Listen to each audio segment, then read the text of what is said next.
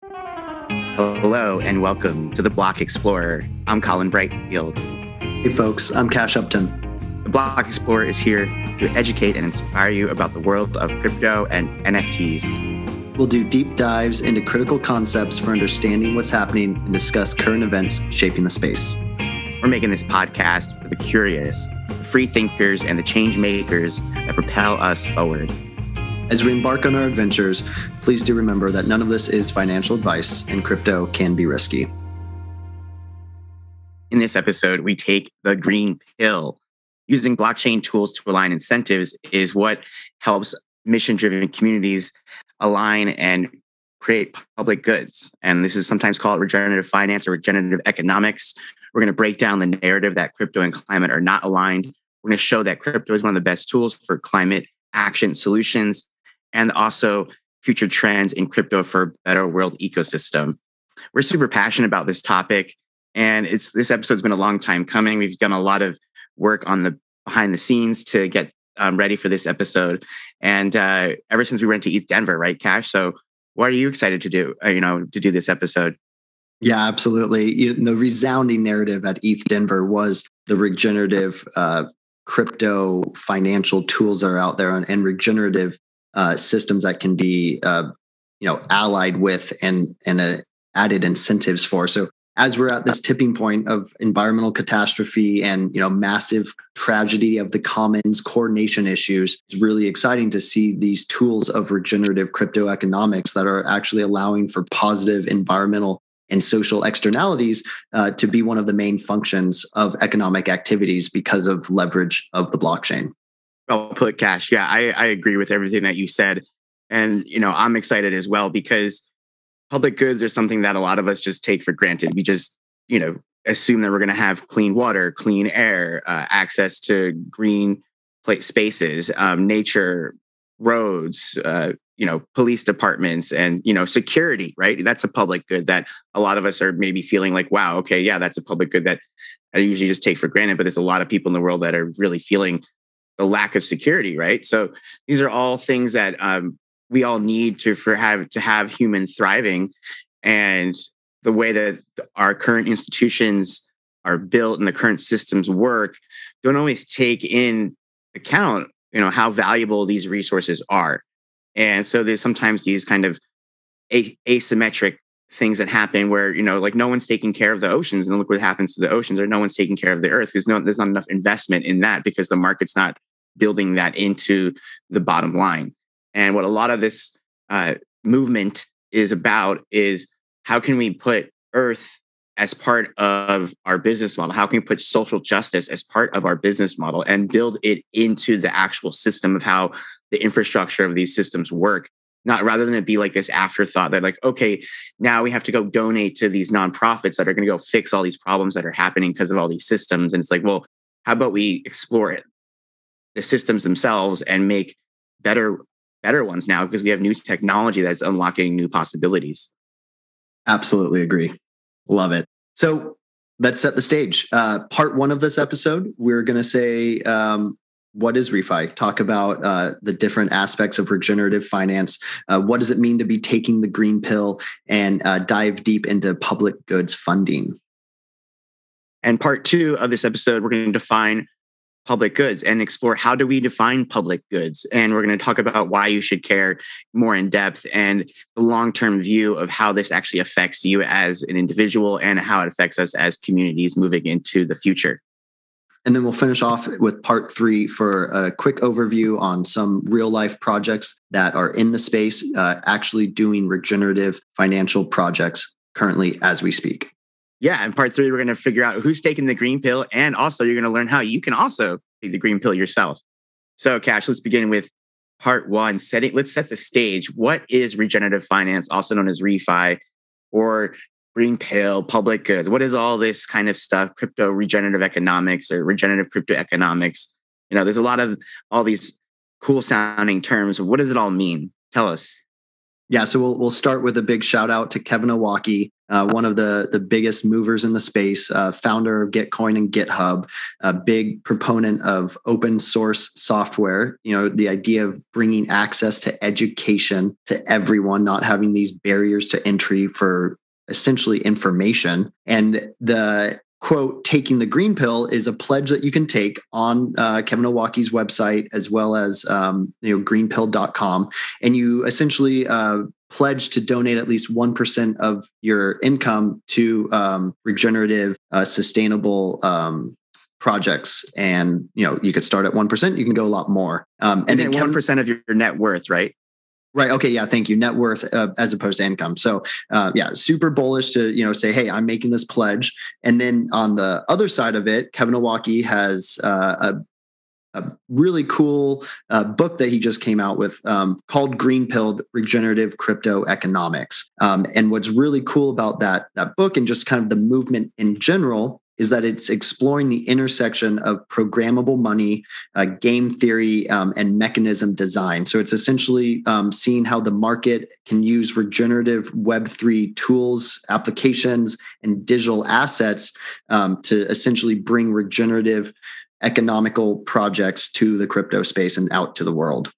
Yeah, and there's a really cool quote from that book that I want to share, which says, quote, "We explore the intersection of programmable money, game theory, and mechanism design.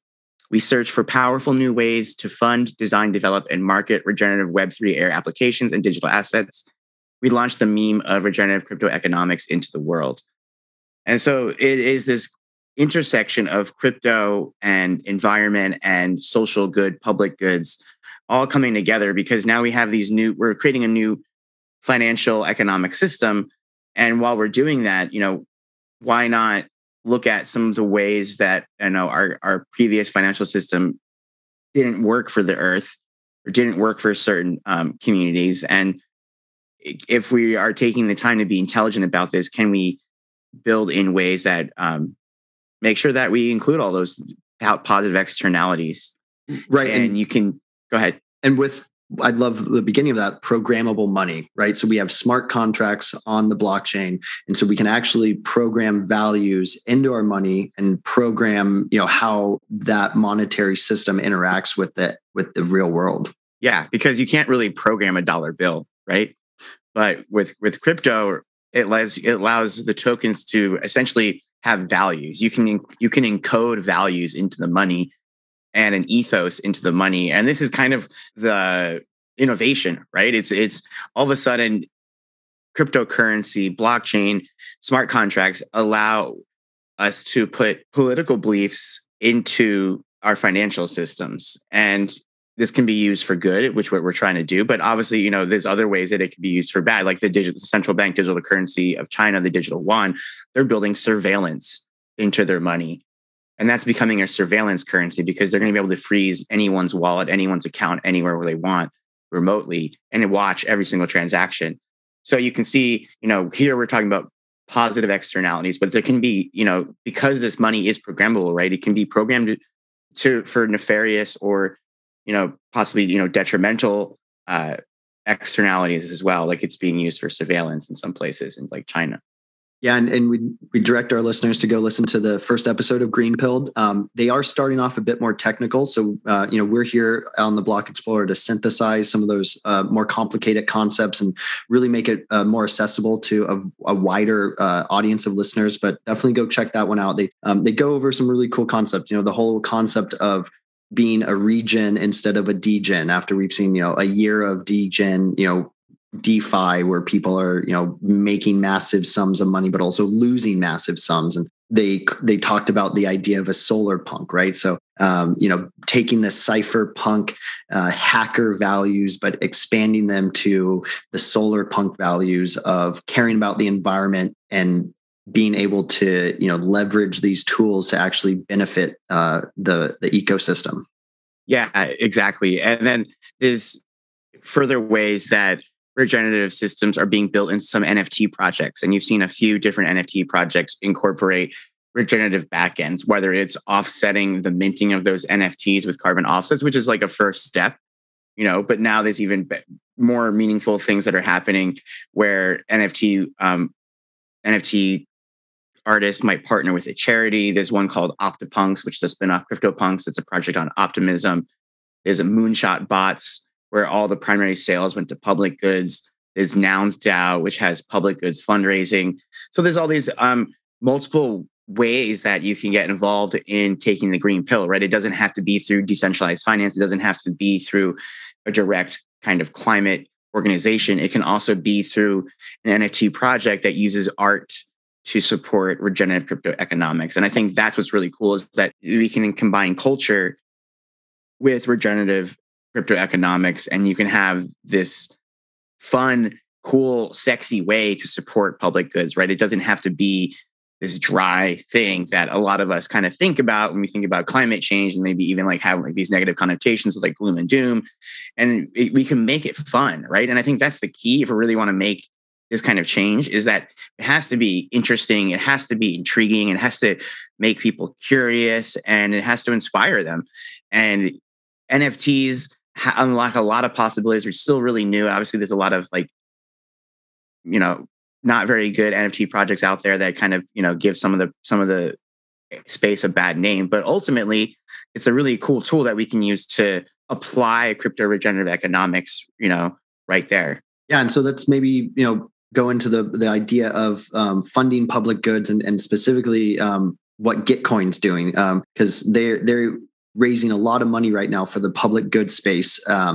And they also announced cause round. So this is the 13th quarter that they're doing this matching grants. And they included additional areas to be fundraised for outside of just like Ethereum web-based public goods funding. And they have broadened those to be some environmental offerings, as well as support of Ukraine. So what were the three different cause rounds behind beyond Web3? Yeah, so Gitcoin's really cool because they use matching, but they use matching through quadratic funding, and we'll explain that a little bit more. But essentially, they started off as raising funds for open source software development and those kind of projects, but now they've broadened their horizons. And so there's a fund for climate change, there's one for human longevity research and science, and there's one for Ukraine that's focused on humanitarian aid and journalistic freedom. So they're not actually, using it to buy weapons or something like that. So those are all fantastic. And I think it's amazing that they've broadened their horizons, and they've realized that, as a leader in the space, they can go beyond just public goods fundraising for open source software and go into actual causes that are kind of social justice or humanitarian. And we've seen the success of this happen, in the past 6 months. We saw Constitution DAO happen, tried to buy the Constitution. It actually didn't succeed, but it was a proof of concept. They raised, $49 million in under a week. And then we had Julian Assange DAO, to support him. We had Ross DAO for Ross Albright, the creator of the Silk Road. And that was an NFT drop.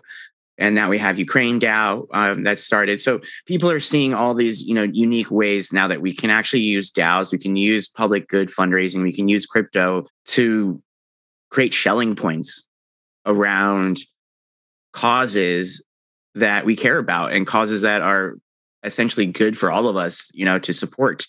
And that brings me to ETH Denver, right? There was a mini one-day conference that happened before the big main keynote weekend on a Thursday before ETH Denver, called the Schelling Point Conference at ETH Denver. And that was where we really heard a lot of these themes be talked about, and on such a high level, as far as, and also in a space like that, where it was pretty much front and center. Taking the green pill at ETH Denver was a major theme that we walked away with. So what can you tell us? What are more of the values about the Schelling Point, and why was that important, Cash? The Schelling Point was really awesome to be included. And that was, again, why it was such a resounding regen theme at ETH Denver. And they had three main points that they put forward. And it was, one, we reject the doomerism left to us by legacy generations and legacy institutions. We believe that Ethereum is a Schelling point for the hopeful, and we have come together to build a better world. And the weapon of choice is novel mechanism design deployed to decentralized blockchain networks. Boom. Yeah, it's a great ethos. And for those that don't know what a Schelling point is, a Schelling point is a point of gathering, like a rallying point. And it's like a great common example is if you weren't sure where someone was going to meet you, you would maybe go to a place that you think other people would go as well. And that's kind of what Ethereum is. It's kind of this point that attracts a certain kind of optimistic futurist that believes that, we can create a better world working together.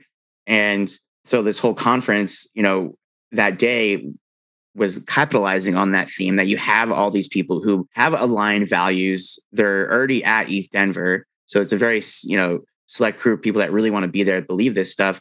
And so, yeah, let's connect and let's learn from each other of how we can apply the same kind of momentum and the same kind of ingenuity that we've used to build the building blocks of Web3, decentralized finance, and NFTs. And let's apply those to regenerative crypto economic systems, AKA taking the green pill.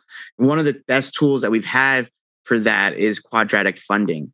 What can you tell us about quadratic funding? Why is that better than just regular funding or grants? And what does it mean? Quadratic funding is super cool. It was kind of fine-tuned by Vitalik and the team over at GitHub to essentially have a more fair algorithmic process for awarding matching grants and matching funding. And it's been used with Gitcoin and last series of matching cause round 12, they had 27,000 donators. And the whole concept of quadratic funding, which makes it different than traditional fundraising, is that the matching funds are weighted based on the number of people who donate rather than the amount of money that gets donated. So a project that has 1,000 donators who each donate $1 will receive a more of an impact matching fund than just a project that had one donor that donated $1,000 or even $2,000. So it allows for a more democratic allocation of funds. Yeah, so it rewards the preferences of the poor and the many, and rather than the preferences of the rich and the few. And so it definitely weights things in a much different way. And it's exciting because it allows projects that really need the funding to get the funding they need. And rather than the matching rounds be dominated by a few whales, essentially, you have everyone can really have an impact no matter if they donate $5, $10, and they still, their donation still matters. And we have some pretty exciting news about the Gitcoin matching funding. Block Explorer is officially an applicant for the grants round 13. Yeah, so we applied for Gitcoin grants. We were accepted. So you can get involved with public goods funding and donate and contribute to the Block Explorer. And if you do, what you contribute will be matched by Gitcoin grants. So this is putting public goods to work right now. And you can just go onto their Gitcoin website and you can search, it's gitcoin.com, and you can search gitcoin.co, and you can search for the Block Explorer on their grants page and we'll pop up. And that's an easy way. We'll also put the link in the show notes, and we'll probably plug this again later too. So if you miss it, we'll touch on it again. Yeah, please do help us get the word out about regenerative crypto economics and to be an educational force and help us continue our mission. So any amount is greatly appreciated. So thank you so much. Take the green pill and support public goods like the Block Explorer, education for crypto curious free thinkers like yourself. All right. So Cash, how do we build public goods and the structures of how we build systems? What does that mean? And how does that compare to like other structures like corporations and things like that, or nonprofits? Yeah. So in the past, we have this idea of public benefit corporations and, how they implement, real lasting change into the economic system because of, how they're positioned to do their mission and interact with the world. And where we're now seeing is that Ethereum can kind of help scale this optimistic sort of economic structure by leveraging smart contracts and programmable money. Yeah. So instead of just working within the old structures, right, where we could, create a public benefit corporation or something, we're not just trying to change the structures, but we're actually trying to change how we build these systems. So the real lasting change is going to come from rewiring the economic system. It's going to come from where we set up a system where the transaction fees, instead of just going to miners like they do on Ethereum, go to public goods. And when we scale Ethereum, we'll be able to build these systems. And Optimism, as a layer 2 scaling solution on Ethereum, is bundling bleeding edge technology, but it's also a political statement that public goods are good. And the way that they're building their system is actually funding public goods. When you use Optimism, you're funding public goods. So, we're moving into a space where the financial infrastructure you use should embody the values that you believe. And you're going to be able to vote with not just your money, but you can vote with the rails on which you use to move your money around. I love it. And exactly, how do you decide your values? Well, it's what we purchase. And if what we purchase can have those programmed into it, it just makes it from the beginning more transparent of what you are supporting with your dollar. You can know the externalities, positive or negative. I want to ask a question. We've talked about refi, regenerative finance. How would you break that down to our listeners? Refi versus regenerative crypto economics. Take a stab. What would you say? Yeah, so there's regenerative finance and there's regenerative economics. And I would say that refi is a system of financial tools that contribute to the greater crypto economic system as a whole. And it's more related to the DeFi or decentralized finance movement, where refi sought to use DeFi tools and protocols for making regenerative systems in the crypto space, or what we call regenerative crypto economics. Whereas crypto economics is more than just finance. And, you can have different forms of capital. And some of those forms are social, material, financial, living, intellectual, experiential, spiritual, and cultural. And I think you have a little bit more details on each of those. But, it's kind of taking a step back and saying, okay, there's more to economics than just the financial system per se. Economics is the study of how we allocate scarce resources. And so if we look at, scarce resources are more than just financial.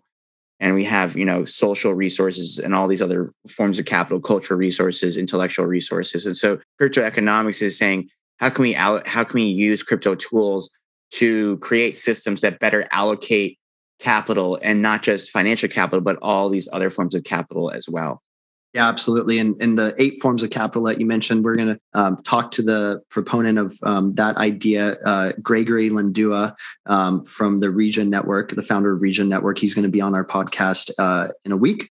So we'll take a deeper dive into just how those 8 different forms of capital kind of interact with each other, and how they're more than just financial when we think of capital. I love that way of thinking, because we can get so caught up in like the financial part of crypto and Web3 that we forget that these tools can be applied to so many other ways of organizing. And we're kind of seeing that happen right now with DAOs, right? That's kind of a way of organizing our intellectual capital or our cultural capital, or like even like our even material capital, right? Because you can donate through a DAO. So, and social. So I think what's cool is we're living through this crypto renaissance. And when you change, such fundamental things like the money, you create new primitives for organizing society. And that's what we're seeing with the emergence of DAOs. And that's just the tip of the iceberg, right? And now you're seeing, new ways of applying these systems. And we're just getting started with all these things. But let's zoom out even more. Okay, let's move on to part 2. And let's talk about why this should matter. Like, why should you care? Why, like, public goods are good. Okay, we agree on that. Like, it's good to have clean air. It's good to have like fresh water. It's good to have access to nature. It's good to have systems that work when you need them to work. But let's go a little deeper. Like, why does this matter to the everyday person? So let's ask ourselves, what are public goods for? It's easy, public goods, right? And so what we mentioned in the beginning is the tragedy of the commons and sort of the overuse of certain systems and the negligence of upkeep of those systems. And so, we have everything from the physical material world where we've seen polluted rivers, polluted air, oceans deteriorating, deforestation. But then there's also the idea of public goods with Ethereum.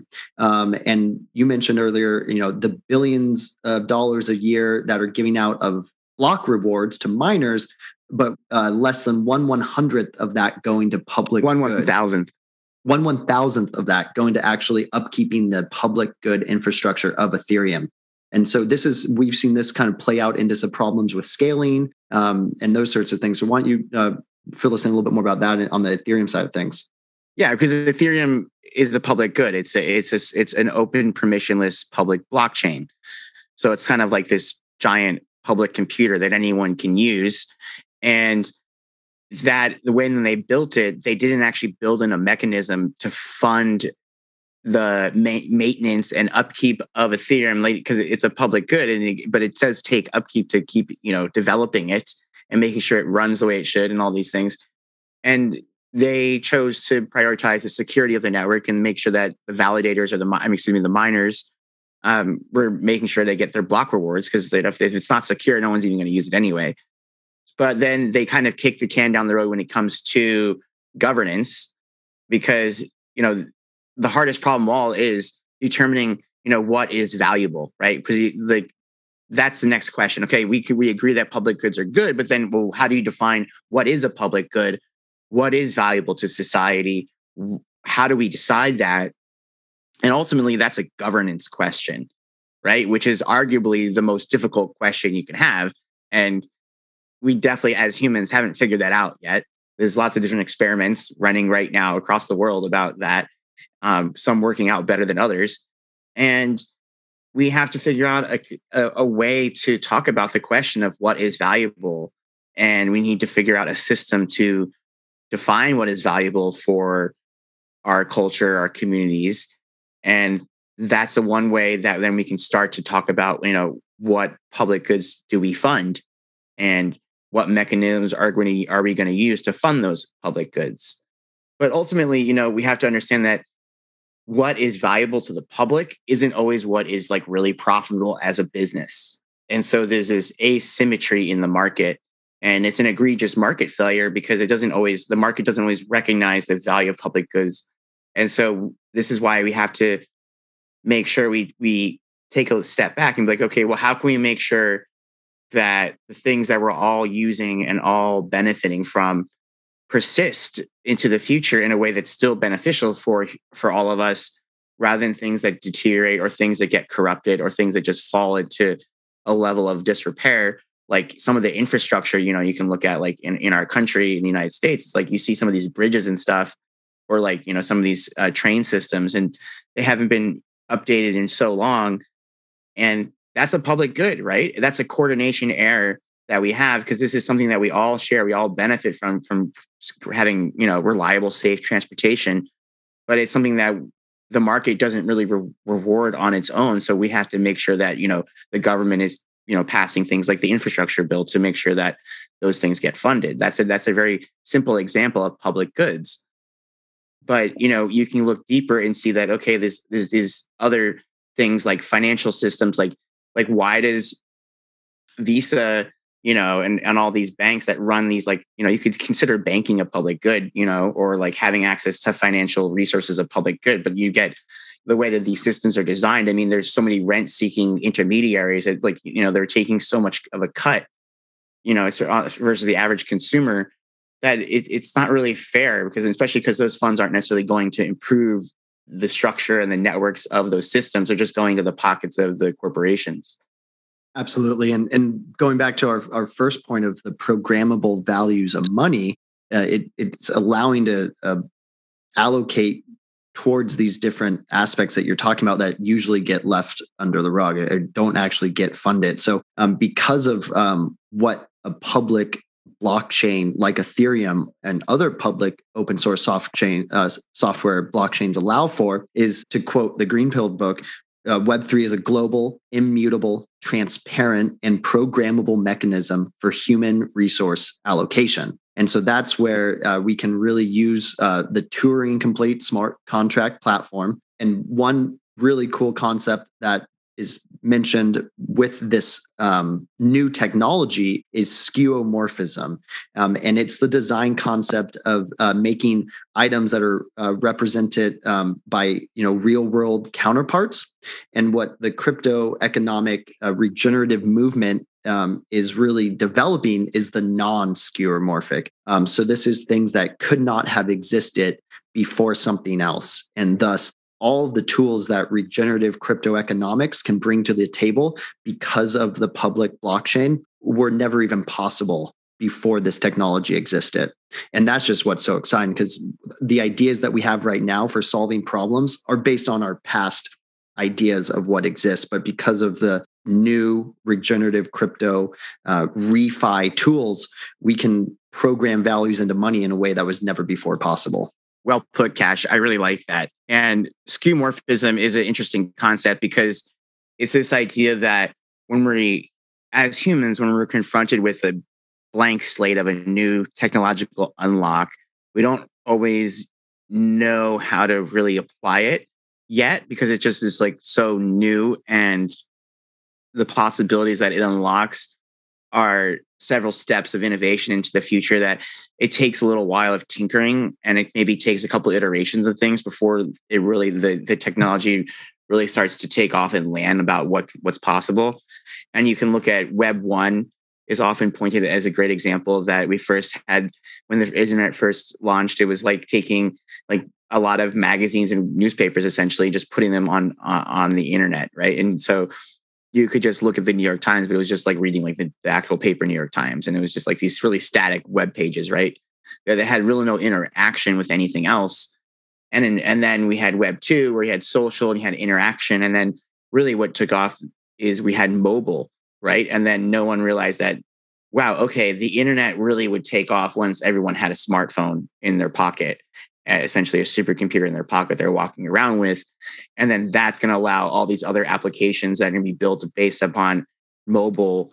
And that's when the internet's really going to turn a corner and become this like huge force. And when Web 1 started and you're just like looking at, these static web pages, it was to imagine what's possible with an iPhone now in 2022. I mean, like, yes, you could have like maybe thought of something like that, but it was just so many leaps ahead that it was so hard to, just come out and be like, oh yeah, that's where that's going. Of course. Like people you couldn't really ideate something like Instagram, TikTok, Snapchat until we had the iPhone. And that wasn't until 2008, and the internet first was, coming around in like the late 90s, mid to late 90s, where people were doing those kind of like silly static web pages. So what it is that when we come across these new things, we don't really know how they're going to develop. And the first iterations are usually not the ones that stay. And so the tools that we're going to be able to create with crypto economics and these regenerative mindset is completely new stuff. It's the new, right, Cash? It's something like we've never seen before. And I know it sounds cliche to say, but it really is. Like, we don't even know what some cool people are going to make with these technologies, but a lot of it is money Legos. Right. Yeah. And the composability of these different tools, right? So the DeFi and now ReFi are with the open source software. Projects can build upon other projects and not reinvent the wheel. And they can build an application on top of an existing application that then just creates more leverage for using financial tools that were typically only accessible to very large institutions or credible investors. And now average everyday people can have access to these tools. Yeah. And public goods can also be something that's funded retroactively. So someone that contributes to a system or an economy or some other kind of public good that didn't get rewarded at the moment, you can look back and you can find those people and you can pay those people for the work they provided to the public. And something we can look at is, there's different blockchain systems that are doing this. Like Optimism is one of this, like exploring retroactive public goods funding. But, one of the questions that comes up is like, how do you decide ultimately what to retroactively fund? How do you define a public good? Like we said, it's a gradient, it's a gray area. And the one way that they have come up with a system is using a framework of a fairness ratio, which equals impact divided by profit. So you want everything to be fair in how you're kind of allocating these funds. So if someone were to give 1 unit of impact, they should receive 1 unit of profit out, right? That's value in and value out, 1-to-1 ratio. 1 unit of value of impact should equal 1 unit of profit. The thing is, it doesn't always work out that way. And so public goods are pretty much like a way of making public goods, a way of making the economy more fair and correct because of market inefficiencies. And Carl Flourish, the founder of Optimism, is a big proponent of this. And he kind of goes on about a little bit about that on one of the Green Pill episodes with Kevin Owocki that I found really inspiring. So I think it's episode 2 on the Green Pill. So if you haven't checked that out, check that out. But, looking at the long-term view, Cash, what is the end game here? What are we trying to looking to create long-term, and how do we sum it all up for our listeners about what this really means? To quote Carl Flourish, public goods is about making the economy more fair and correct market inefficiencies. So going back to the idea that you talked about earlier of the misalignment and how there are all these negative externalities. Well, if we are beginning to incorporate programmable money into our economic systems, then the end game would essentially be that all of the activity on Web3 has some sort of regenerative externality built into them, and thus aligning our values with our actual economic framework. Exactly. So it's coming up with systems for value discovery for humanity, and to trust and work with systems that reward our values and have systems that reflect those values. So we want to have an economic infrastructure where people who put in value receive value. And right now, it's not always the case. We have, some open source software that was created by people, for free. It forms the bedrock of a lot of the big tech corporations we have in the world. Like, a lot of them use Linux, which was open source software, and at their kernel, at their base. And now we have all these, billion-dollar companies that are making money off of like what was once open source software. And so, that's something to really, think about is like, how do we make sure that the infrastructure we're building reflects our values? We don't want to have to worry about, people having to worry about profit that are creating a lot of value. We want people to be free to contribute because they know they're going to get paid for the value they're contributing. And so we kind of are correcting this asymmetry between value created and value captured, which we have in the legacy financial system. And the more that you close the asymmetry between the value you create versus the value you capture, the more you can just focus on creating value rather than the mechanisms for collecting value, aka maximizing profit. So you can actually just maximize value, maximize impact, maximize change, rather than trying to maximize bottom line. And that just changes the whole equation for a lot of people and frees them up to do what they love, do what they're great at, and make a real difference in the industry and the field that they're working in. Absolutely. And that's one of the coolest things I think about the retroactive public goods funding is rewarding people who were putting open source and non-financial things at the top of their preferences. People who were building for the benefit of everyone and then getting rewarded after the fact. Oh, hey, here's a bonus. Thanks for doing what you did. So that is something I think really cool. And then kind of close off this section of long-term view is really it comes back to the governance question. And then, what is the mechanism to determine our values? And I would say that goes often into that question of how do we program our money and what do we put into those values, but also the governance, who makes those decisions and how do we come to that agreement? Yeah, and I think this is where DAOs come in and new structures for governance, which we're just kind of in the tip of the iceberg. And we're going to talk a little bit more about some DAOs that are making an impact. But you're right that it ultimately does kind of circle back to how do we collectively determine what's valuable as a society. And there's different ways of doing that. In the United States, we have our representative democracy. And the way that it's working right now, though, it doesn't seem to be working very well. And that's what's kind of alarming, is that we're facing challenges that the institutions that we have right now, the systems we have right now, are just not very good at responding to. We saw what happened with COVID and the pandemic, and you could kind of look across the world, right? And you could just see the different responses from different structures and different systems of government and what worked and what didn't. And, this isn't a COVID pandemic podcast. I'm just saying it's just interesting to notice and to evaluate and to look, right? When there's an emergency, how well does the systems you have built respond? And, we can make, we could talk all day about, what worked and what didn't in different places. But the idea itself is to okay, well, maybe the systems we have right now are just not keeping up with society. They're not keeping up with our tech. They're not keeping up with the problems that we're facing and the solutions that we need, which is a lot of them are really based off mass coordination, right, Cash? So what regenerative crypto economics, what all of this stuff with taking the green pill really is taking a step back and saying, okay, where do we want to go?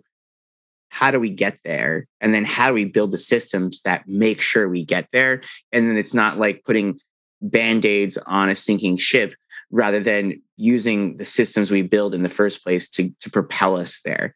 So let's take a look, in part 3 about who's taking the green pill and how you can also take the green pill as well. Well, we'd be remiss not to start off at the top of the list with the Regen Network. We'd reference you back to episode number 22 of the Block Explorer, where we interviewed the director of marketing, Dave Fortson, for the Regen Network.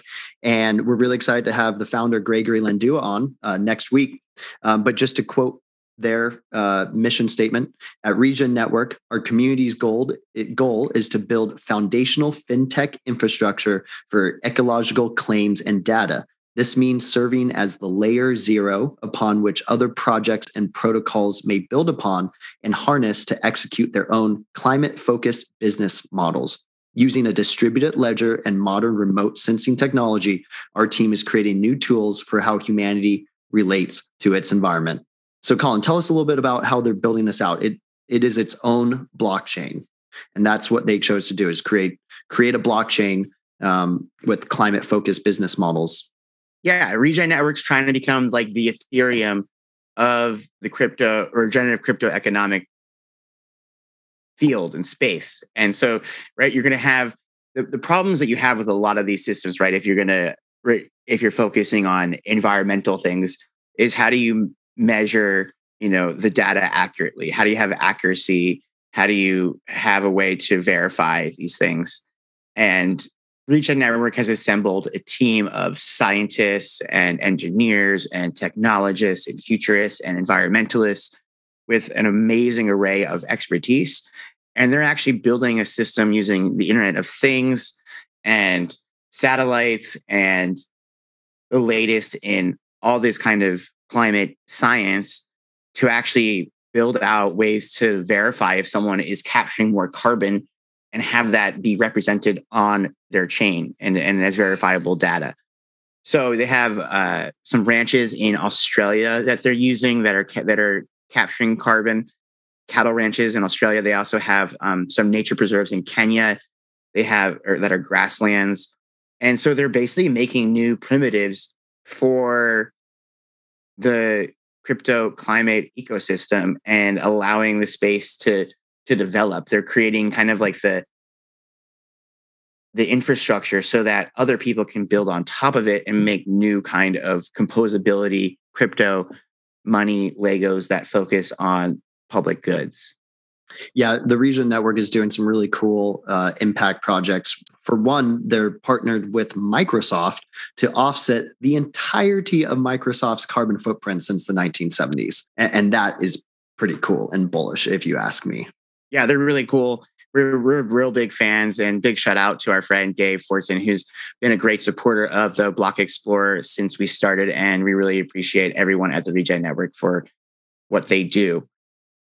So moving on, another protocol that is using the Regen network is ClimaDAO. And they're a really cool protocol that is locking up verifiable CO2 offsets onto the blockchain. And so their whole concept is to take CO2 offsets off the market and thus increase the price of carbon offsets to encourage corporations and people to be more sustainable rather than just purchase cheap carbon offsets. And to this date, they have absorbed 17 million tons of carbon. 17 million tons of carbon. That's a lot of carbon cash. Taken off the market, a lot baby. Of carbon tons. So I like ClimaDAO because they are creating a new system where they're capturing carbon, making carbon scarce, and therefore the price of carbon, when some company goes and tries to buy carbon on the carbon market, they're going to pay a little bit more because carbon credits are becoming more scarce. And the goal is to drive the price of buying carbon credits so high that it incentivizes these companies, rather than going after the fact, after polluting, buying carbon offsets to offset their activities. Instead, they'll change and innovate their processes in such a way that they won't need to go buy carbon offsets. They'll just become more carbon friendly. They'll become carbon neutral. They'll become carbon negative. And that's kind of the long-term view of ClimaDAO and what they're working on. We also are a really fun project with our friend Timo, or Thomas Morgan of Basin DAO. He was on episode 28, right, Cash? Yeah, definitely go look at that episode. We love what Basin DAO is doing. They're focusing more on natural capital. And they believe that if you have poorly managed natural capital, it not only becomes a ecological liability, but a social and economic as well. And so they're helping to kind of better align sustainable land practices with real estate investments and land stewardship. Yeah, and another thing that doesn't get talked about a lot as part of natural capital is biodiversity. And biodiversity is just as important to ecosystem health as, some of the climate aspects. And they're all related, together. And so they're taking a look at a lot of these real estate opportunities of places that have been mismanaged or in neglect, or just kind of managed in a way that doesn't take, these principles into account, and using, investment tools, using regenerative crypto economics to regenerate this actual, real estate capital, right? We talked about the different kinds of capital, and, there's several different kinds of capital that you have here, because if you have, an area that's just defunct and it's kind of dilapidated, right? It's not just an environmental thing, but it also is a cultural, thing, right? That place there's so much opportunity cost in like having like a dilapidated block, like in your neighborhood, right? With like abandoned houses or something, or like a closed like strip mall or something. There's so many other things that could be going on there and so it's kind of taking a look at how do you use these systems, and you take a look at real estate, you take a look at how we design cities, towns, exurbs, suburbs, and actually use these principles in a intentional way. Yeah, we're really excited for that interview. Definitely go check out episode 28. The next protocol that we want to shed some light on is the Toucan protocol. And they're actually doing some pretty cool stuff right now, actually partnered with ClimaDAO, where they're creating carbon pool smart contracts and allowing for base carbon tons to be pooled, and then being able to leverage those pools to help offset some transactions. What else can you tell us about them? It's really cool because you can connect your wallet and you can use their protocol to offset different transactions that you've done. So it's a very simple thing, but it means a lot. And what you're doing at the same time is you're minting carbon credits onto the chain, and those become decentralized finance, DeFi building blocks. So then they can go and use, and as part of the greater decentralized finance ecosystem. So it's a win-win-win for everyone. You get to offset the carbon from your wallet. You get to mint these new kind of DeFi primitives, and you get to support the environment. So go offset your wallet with Toucan Protocol.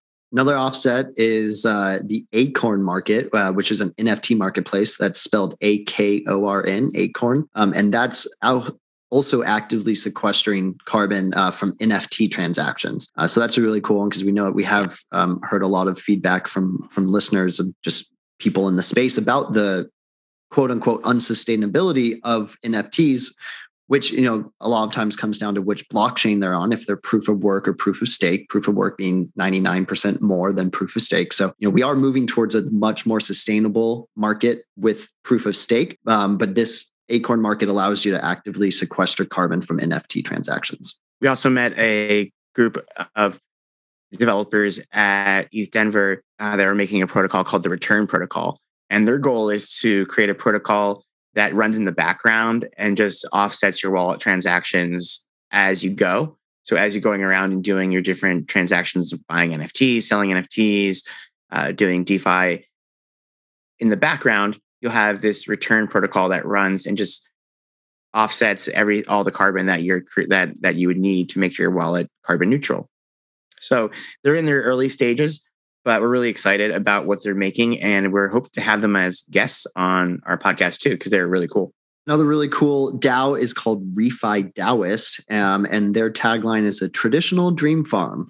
And it's actually an in real life regenerative community, and they're using DAO token voting to do actually on the ground sustainable living, but with the framework of a DAO. So they're really cool too. We'll be having them on in the coming weeks, so definitely wait and keep an eye out for that episode. And I was at the Breckenridge Regenerative Finance meetup that happened after ETHDenver, and I met some really cool people from Reverse Token, RVRS Token, and they are creating a project that issues tokens that are doing crypto and climate change projects. And you can buy, use, or sell their token to create a positive impact against climate change. And they use blockchain to verify and prove that, and you can track your own verifiable data. It's super cool, super simple. And they have funded a bunch of projects right now. They've funded some that are about reducing water usage, helping biodiversity, supporting bees, restoring soil health, reducing water pollution, educating on climate, planting trees, and sequestering carbon. So if you want to learn more about them, you can go to reverseclimatechange.com and get involved with them, and also maybe join their Discord. Super cool. Speaking of planting trees and offsetting carbon, there's a really cool NFT project called NF Trees. Great pun. We love it. And that's from our friend Jade, who we actually met at the Shelling Point ReFi Summit at ETHDenver. And they're doing really cool NFT project where the purchase of an NFT actually purchases a live tree that's already developed, been grown to a few feet tall, and then it gets planted in urban LA, in East LA, Northeast LA. And so this is, an active participation in carbon offsetting with an NFT. You're not just, having it, be directed, the funds directed towards some cool project. This NFT project is actively planting trees. And they're just actually launching this week. So we definitely suggest you check them out, NF Tree House, HAUS, and go see what they're doing, because that's actually some really tangible on the ground carbon offsets that are happening.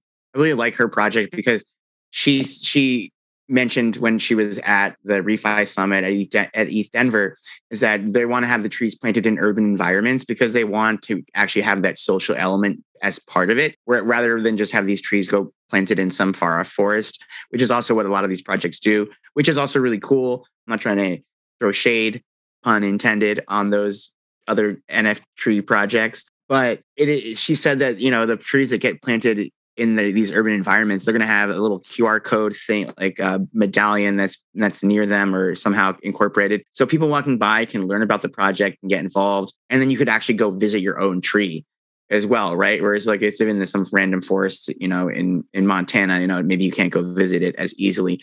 So I think and one of the things that I really liked about what Jade was saying is that we have to find ways to make regenerative crypto economics cool and fun and hip. And the way that you do that is by, letting people, go visit these trees is a simple step rather than just have them in some far off forest that you can't even see. And it's just very conceptual and abstract.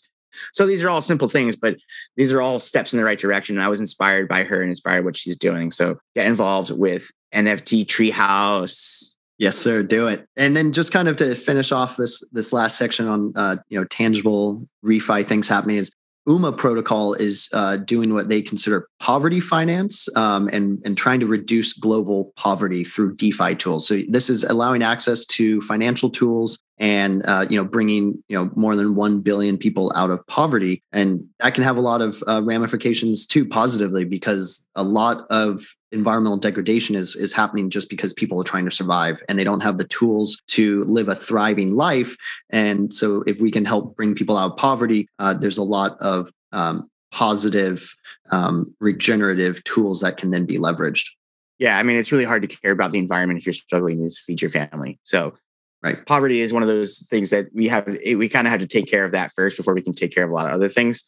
And that's also what crypto is doing. It takes the intermediaries out. It takes the power and all the wealth concentration out from the center, and it pushes it to the edges. We have airdrops. We have decentralized ways of working.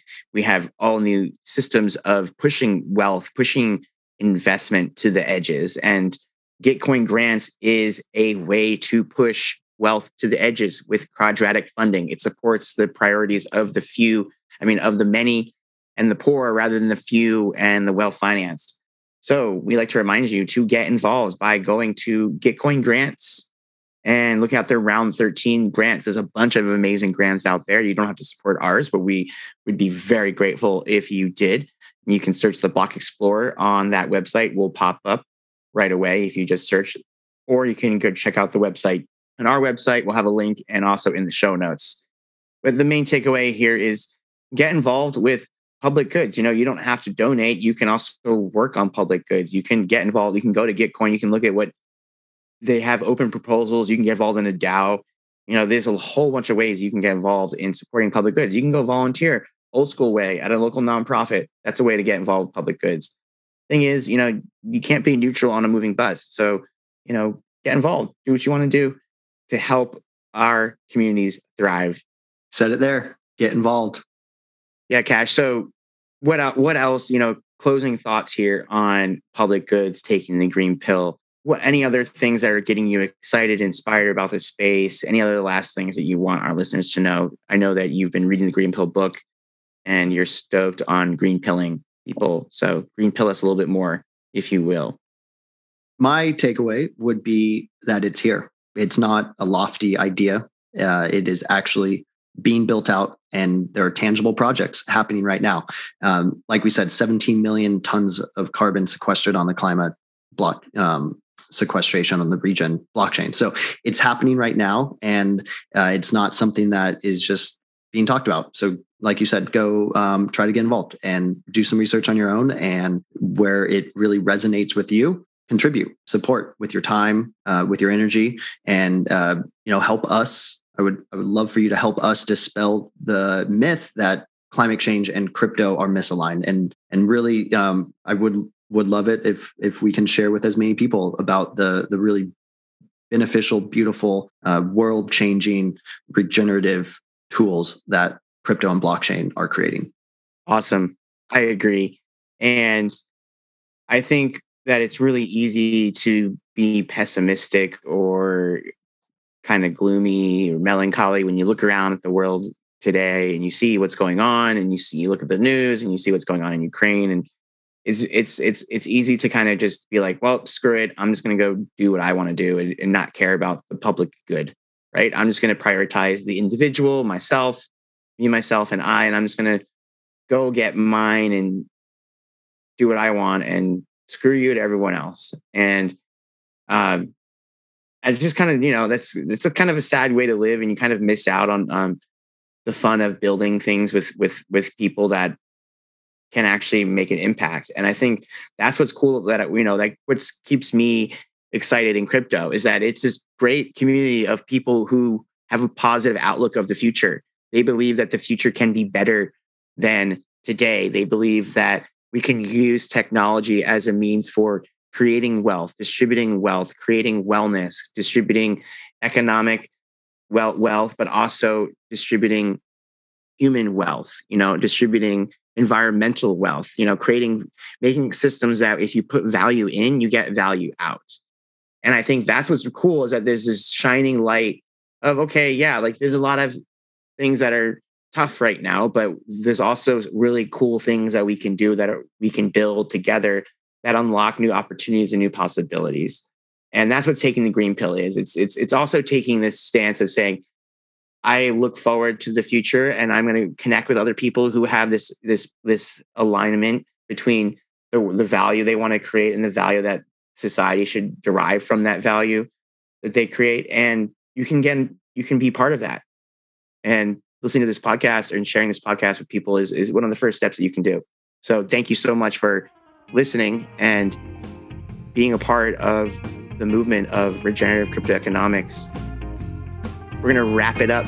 So we hope you enjoyed this episode. And if you did, please leave us a review. I'd like to give a big thank you to our friend Matthew Patrick Donner, who's responsible for the Block Explorer production, including our music, mixing, and editing. Thank you for exploring the world of blockchain with us. Crypto is changing the world. We're here to ensure that you're ready. Please subscribe to this podcast and share it with your friends or family. And if you love what we do, please do share our Gitcoin grant with anyone that you think would be interested in supporting educational regenerative crypto economics. We look forward to sharing our next episode with you. Cheers.